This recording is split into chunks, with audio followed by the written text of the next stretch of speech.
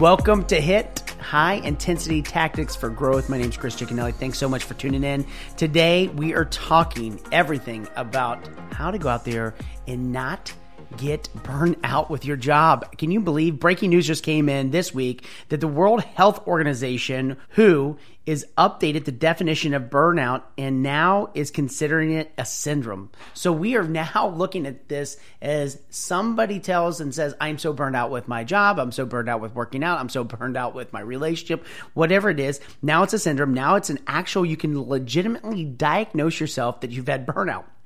And it's some of these characteristics that I think are kind of interesting when you think about it.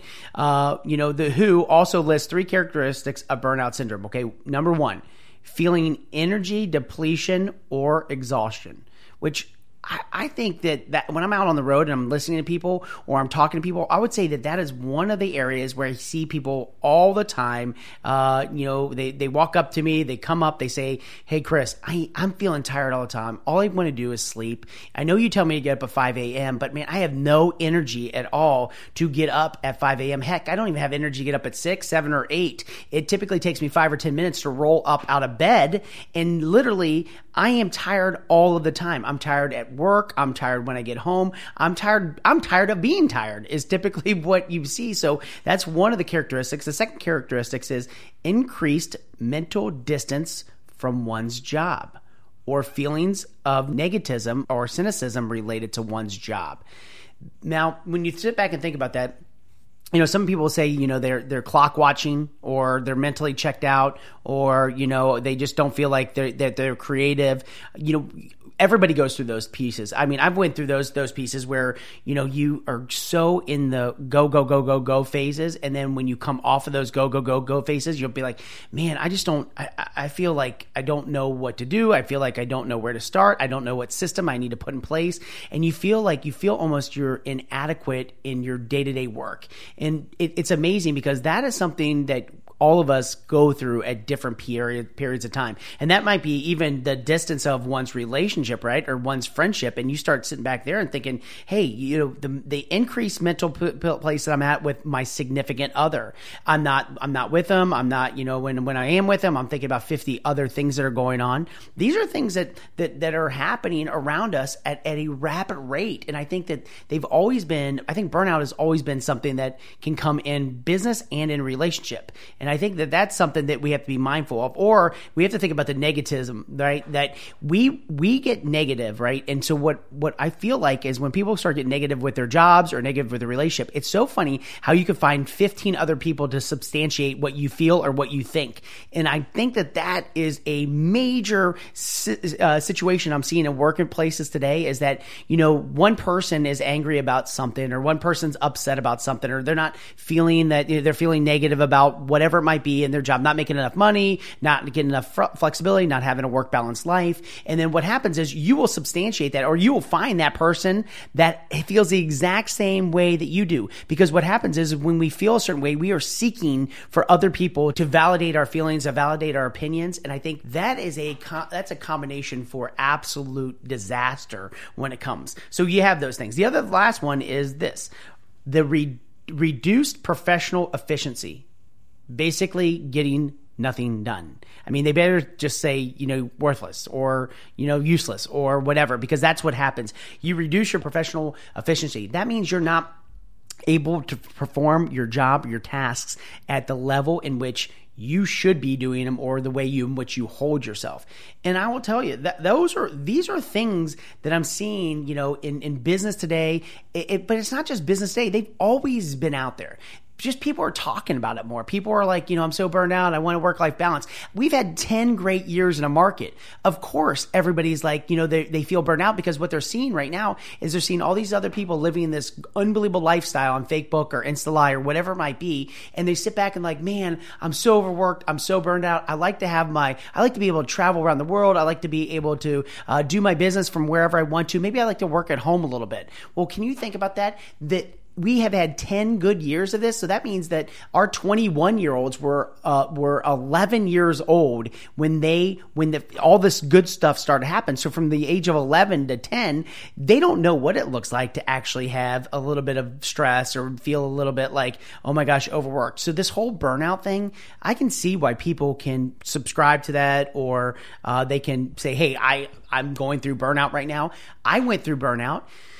I went through burnout after I did my second acquisition. We just acquired a company called Passion Parties, and I acquired them.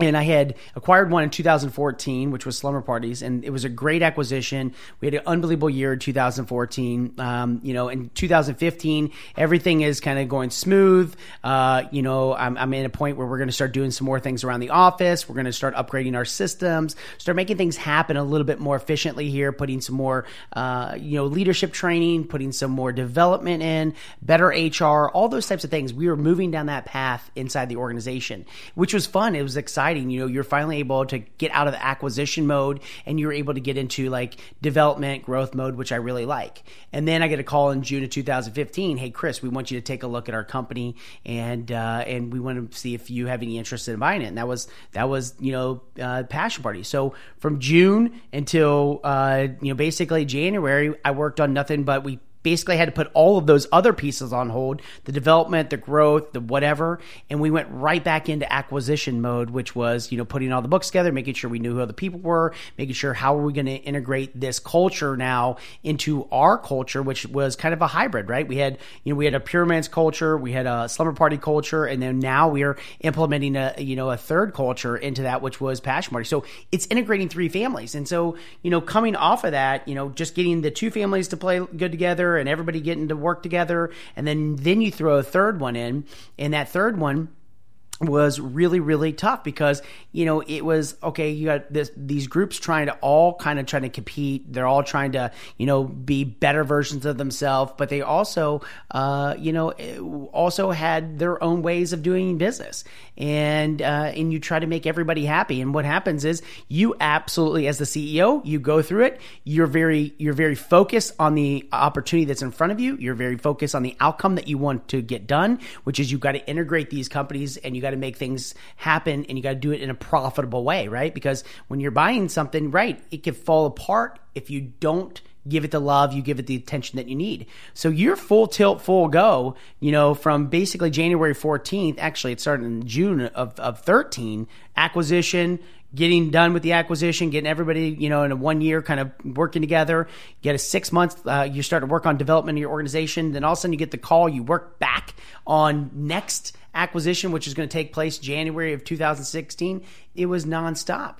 And I can't tell you that at any time I was feeling any type of burnout, any type of anything until right around about 4 months into 2016 when I had got them all established. I had got everybody through their first quarter of selling, all of those different pieces. And then I felt the same way. I felt, gosh, man, I feel depleted. I feel exhausted because you're constantly having to run your business, keep people working together, keeping them happy. Because when you're dealing with not stores and you're not dealing with, like I said, people don't buy products anymore. People buy people. So they need to understand that they need to buy into the vision of what we set as an organization, what I said as the CEO, where we were going. And so you constantly had to be selling that. So I was exhausted, and I was feeling depleted because I felt like I was always in a battle every day to kind of prove the direction or prove where we were going or, how it was going, how things were going to come into fruition, how were we going to change the way they were doing business and how it was going to help them. And did it all work out for them?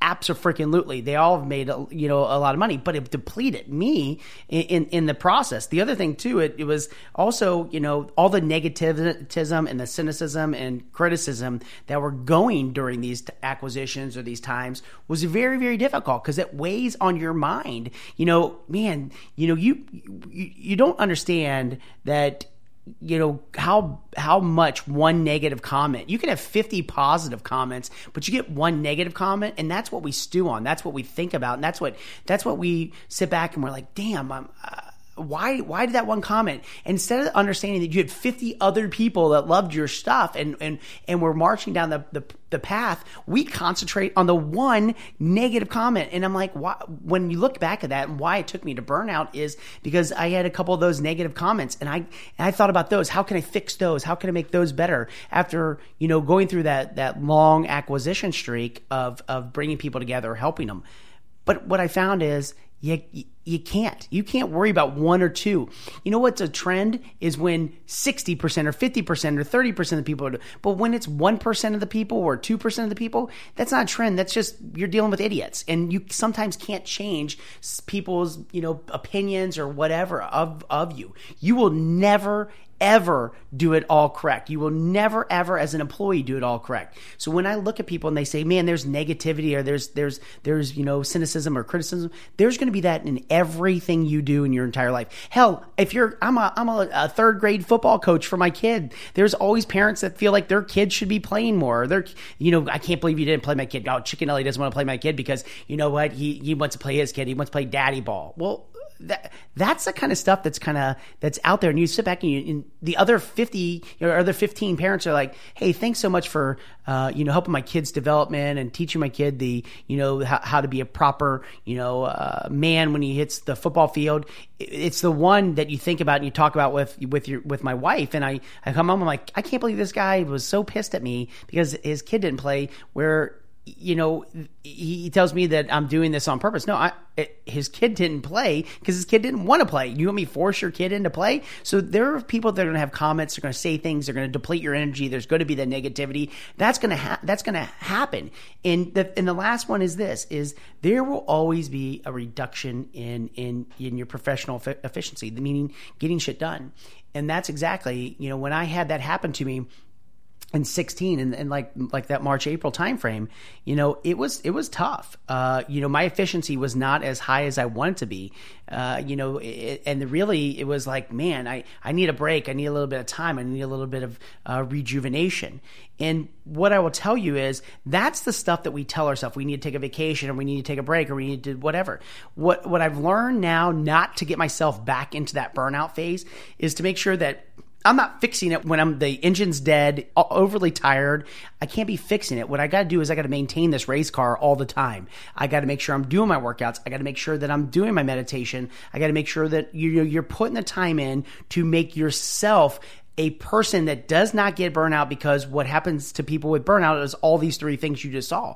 What I want people to do is the same thing that I learned in that period of time, is that don't let yourself get down that path so far where you start feeling depleted. We feel depleted because we're not taking care of ourselves. We feel the negativity because we look for negativity. We have our efficiency becomes lower is because ultimately we start thinking about all these other things that are out there in the world, all these other people that they're doing this business on Facebook, or they're doing these things on Instagram. Their lives look so much better than ours. And that's exactly what I see in the world. So that's when you sit back and you think about it, I really want to make sure that people really take this whole burnout thing and understand you can prevent that. You think about that. Here's also 5 tips from Harvard Business Review, okay? So the 5 tips to prevent stress from snowballing into burnout, according to the Business Review. Okay, number 1, don't create your own stress. Wow, that sounds important, doesn't it? That's a really good understanding. If you think about that, don't create your own stress. Awesome. Okay. Many people have the habit of stressing themselves out by overthinking things, by anticipation of the future, encounters, events. All of those things are things that I think you can prevent yourself from not worrying about, oh my gosh, am I wearing the right outfit to this event? That's my wife. I'm like, I don't know what to wear. What should I be wearing to? I'm like, just chill out. Relax a little bit. Or somebody stressing them thing out, like, I don't know if I'm, where am I going to take the kids for vacation? What am I going to do when the kids get out of school? Where are they going to go to camps? It might be also, am I going to win that account? Am I going to close that deal? I need to get that consultant to join my organization or that person to go on my team. What about number 2? Beware of your strengths and weaknesses. Okay. If you can identify your own limitations, you will know sooner when you need to ask for help. Okay. Thereby, migrating the stress that causes you by making sure that you're utilizing some of your outside resources, making sure that you understand what it is that you can and cannot do. Like for instance, in business, I am not going to be the person. Do I stress out about our IT sometimes? Yes, I stress out about it. Do I stress out about, some of the things when it comes to events and situations like that? Yeah, but I also understand that that's one of my weaknesses that I have is that I'm not good at the IT side. I'm not good at, maybe booking some of the things when it comes to working with the large convention centers. But what I am good at is making sure that I rally a group of people around getting things done. And so therefore, I might not be the person that's actually coding. I might not be the person that's actually booking the rooms or making phone calls. But what I'm really good at is making sure that I get people doing it in a very distinct order of here's how we're going to get this done. We're going to go through the process, guys. We're going to make some things happen. And by the end of it, we're going to work hard, but we're also going to play hard as well.